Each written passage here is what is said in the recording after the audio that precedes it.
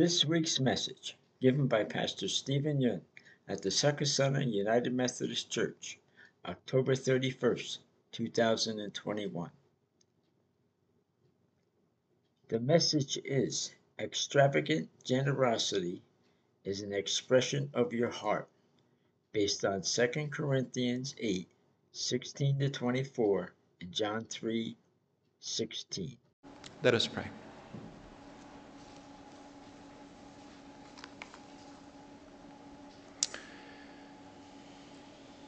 Loving, gracious God, we give you thanks and praise for your presence with us this morning.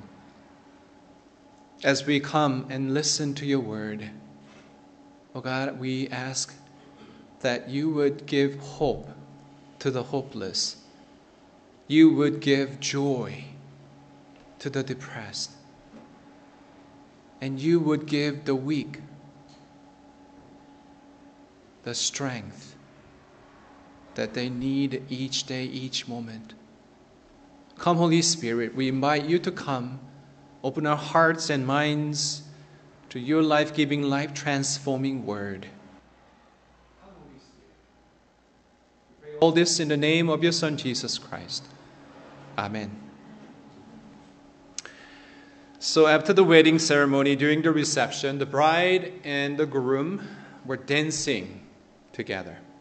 The bride looked into the eyes of the groom and asked him, "Do you love me, honey?" "You know I do, my dear," he replied. "Then would you die for me?" The bride asked, "No, honey, mine is an undying love." He answered. Wise answer, isn't it? When you love someone, it affects how you feel, how you think, and how you act. You always think about the person. You want this person to be happy. You want to spend time with the person. When you love someone, your mind shifts gear to accommodate their needs and their desires, their hopes. You change your priorities to align with them. You want to give them the best. You would see a future with the person, and you want to invest in that future. You want to give your heart. That's what love does. I'm sure you saw the church sign as you enter the sanctuary. Does anybody remember what it says? It was also in the video you watched. What does our church sign says? Love is a verb, true love, something. Speak up. Love is a verb, true love, I don't remember the rest. Yes, you're almost there. Love is an action verb, and true love gives its heart.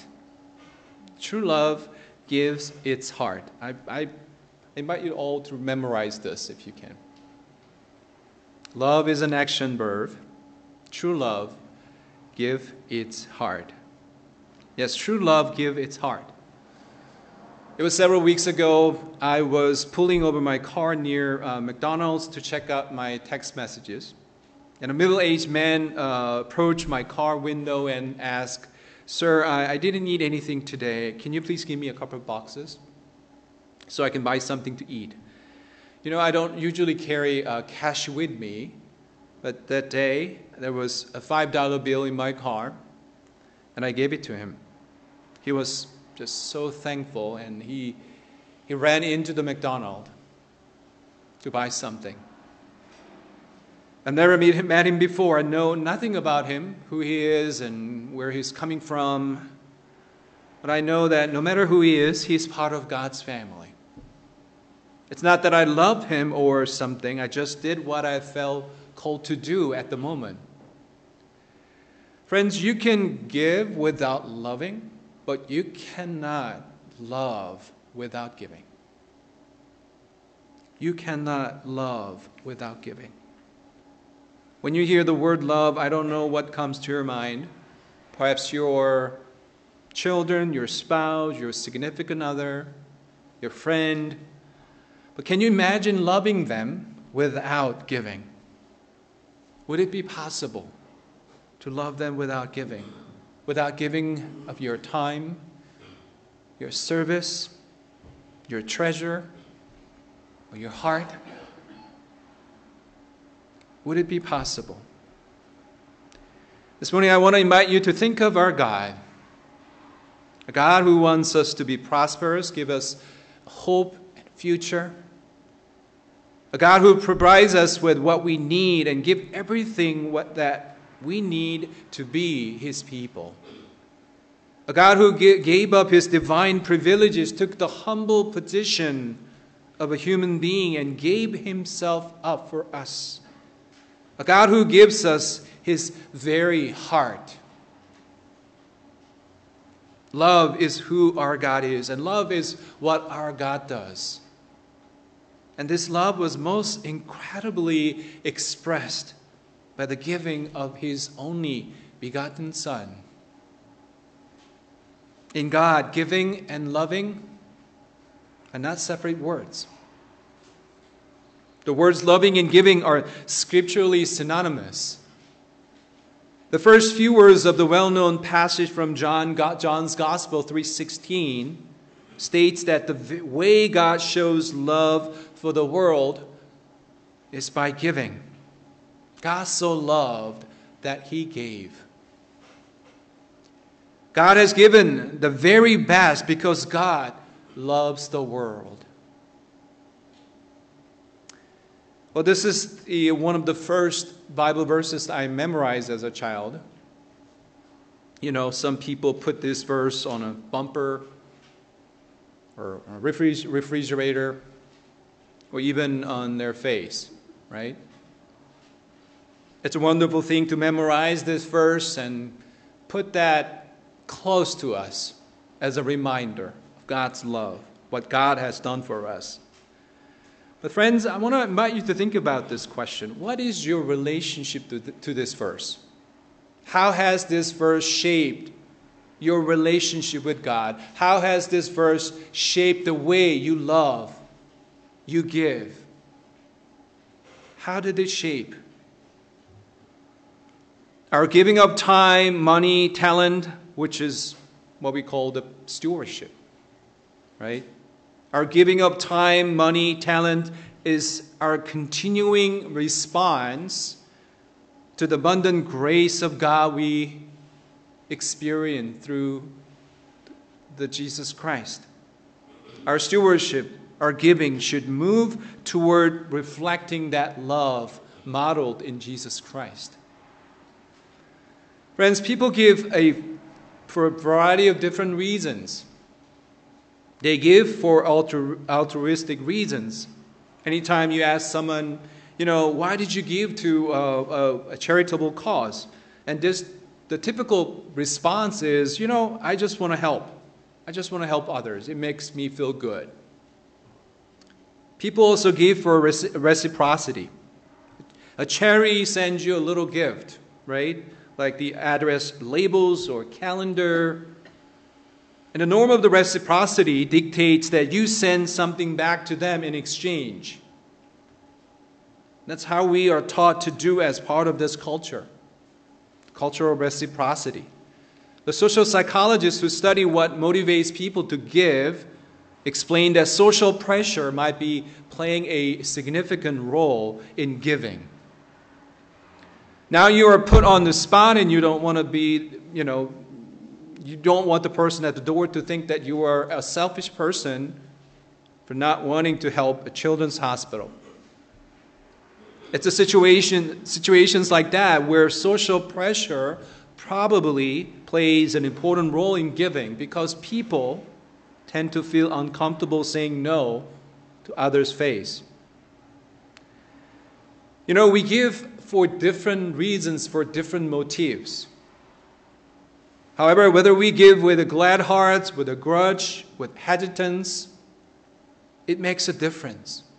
It makes a difference in the lives of others.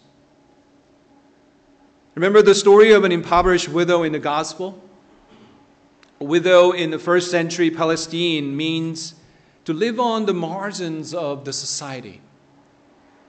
It meant that she had no safety net, no social security benefit, no pension to draw from. no social status to hide behind. She was on her own. She was vulnerable in every single way that mattered. All she had was 2 mites. She walked up to the temple treasury and put in all she had. It was 2 mites, the very smallest bronze of copper coin, which was half penny in value. What was she thinking when she decided to give? Did she feel kind of social pressure? Did she feel a sense of responsibility? Did she feel it was an expectation of the temple that even she, poor widow, must contribute to the temple, even if it's all she had? Did she fear a rebuke or shame if she didn't give? We don't know exactly what her situation was and what she was thinking. Even if Scripture doesn't tell us about her motive, we can at least see where her act of sacrificial giving is located in the first century Judaism. If we go back a couple of verses in the Gospel, you will find Jesus warning his listeners about the temple scribes, the leaders of the Judaism, those who held high honor in the institution of the temple. Jesus says they like to walk around in long robes and to be greeted with respect in the marketplaces and to have the best seats in the synagogues and places of honor and banquets. They devour widows' houses and for the sake of appearance say long prayers. In the very next passage, we find the widow giving all she had to an institution whose leaders devour widows' houses. How would you interpret this story? What does this story tell us about how we give? Traditionally, the story of widow's mite was often drawn on to say something like this: if a poor widow can give all she had, how can we, who are comparably wealthy by comparison, not give much more? The way this gospel story played out in Christian tradition turned the widow's sacrificial giving into yet another item for the Christian's to-do list, perhaps generating a sense of guilt, but not doing more, not giving enough. I believe the point of this story is not just about doing more. The story teaches us how we are called to give as the children of God, as the steward of God's kingdom. Friends, we're called to give out of love. We're called to give out of love, not out of sense of obligation, not out of grudge, not out of social pressure. It has been said that there are 3 kinds of givers. I'm sure you've heard this before. Grudge givers, duty givers, thanksgivers. Grudge givers say, I hate to give. The duty givers say, I am forced to give. Thanksgivers say, I want to give.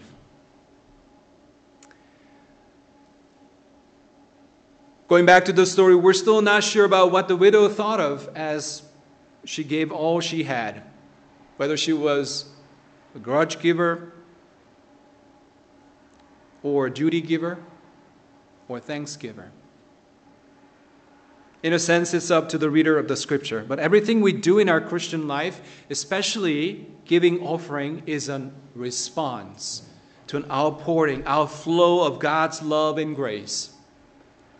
It's a confession that all that we are, all that we have, is from God. And what we have, what we received, we return to God for the work of His kingdom. It's an expression of our love for God who first loved us. And that's what it means to be a steward of God's kingdom. So faithful stewardship always begins with a clear, healthy understanding of our money and resources, especially how our sense of ownership emerges in our lives. Ownership emerges with time. The more you spend time with it, the more it becomes part of yourself. Ownership emerges in self-investment. In other words, by spending energy and effort in something, you come to feel a greater ownership. Whether it's our resource or even our ministry, we have held for a long time, and we might claim them as mine, as if it originally belonged to me or belonged to us. But it's actually what God has entrusted us with us for some time. Friends, God so loved us that God gave everything that we need to live as His people. God has given us even His only begotten Son. And as the children of God, we are also called to give out of love. When we give, we allow God to transform us within, to help us to take on the very nature of Christ. And through the act of giving, God reveals the reality of Himself to the world, loving by giving. So my brothers and sisters, let us give out of love. The story of widow's mite also teaches us to give out of trust. Whenever I read the story, I wonder what happened to this widow after she gave all she had. Was she able to get some support from her neighbors, from the temple, from her community? Was she able to survive at all? Or did she die after that? I believe we don't have to guess what happened to this widow. She gave out of trust in the Lord, who is the divine protector. She gave out of faith in the Lord, who is the divine provider. By giving what she had, she gave her whole self, whole life to the Lord. Of course, it was a little thing. But through these little things, God worked. God's grace did break in. We still read this story in the gospel even after 2,000 years. This is the story that Jesus told. And we listen to this story still. Friends, look at this board. The field with the heart-shaped Post-its. It's filled with your love for this church. It's filled with your hopes and visions for this church. I want to read some of them for you. Growth in our youth ministries. Continue to grow, welcome new members, praise God, serve our community. An increase in number of young families becoming members.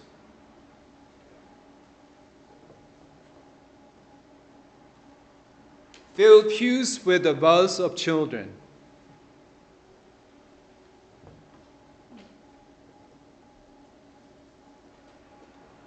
Expand our local mission project within the community. Amen.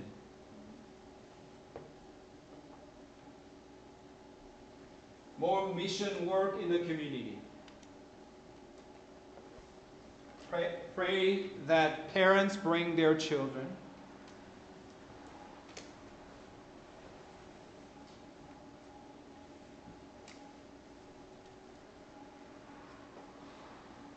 There are a lot more. I invite you to take a look after the service. They're all great hopes and visions for this church, for our church at Sakasana UMC. And thank you for sharing. Friends, what can you do to make these hopes and visions possible? What would be one thing that you can do to make this a reality? Think about that. Let me ask you a quick math question. There were 100 penguins that were sitting on ice. 50 decided to jump into the ocean. How many penguins would still be left on the ice? 50? What do you think? The 50 penguins are left, correct? No. Why? Because deciding is not committing. There are still 100 penguins left. They decided, but they didn't jump in yet, right? It's not about deciding, friends. It's about making a commitment. When you make a commitment, give out of love and trust, your giving will support the mission of this church, local and global. It's going to make a difference in the lives of those who need God's love, God's message that God still loves them, that God still takes care of them.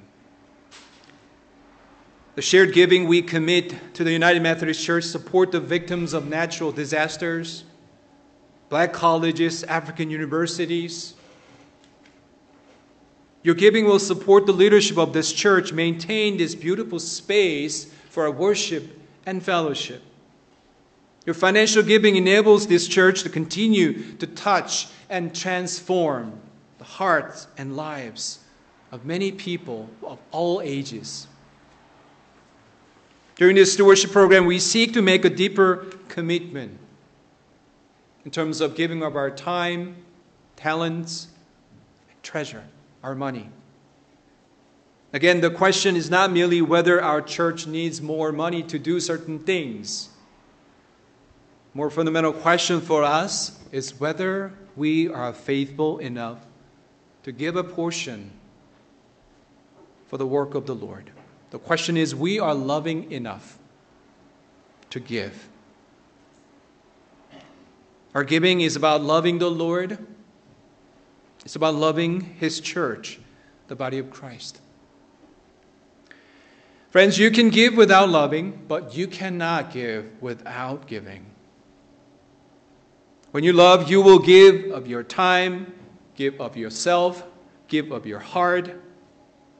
Those who truly love hold nothing back. The measure of your giving reveals the measure of your love. Because love is something that we cannot see, but we can see the evidence of love in the action it produces, which is giving. This morning, as we make a deeper commitment to Christ, I invite you to prayerfully consider what God is calling you to do in your commitment to financial giving. Especially, I'm sure you all received this yellow commitment card. I invite you to prayerfully consider what God is calling you to do to make these hopes and visions a reality in the year of 2022 and beyond. Let us continue to love our giving, friends. Let us give out of love and out of trust. Amen.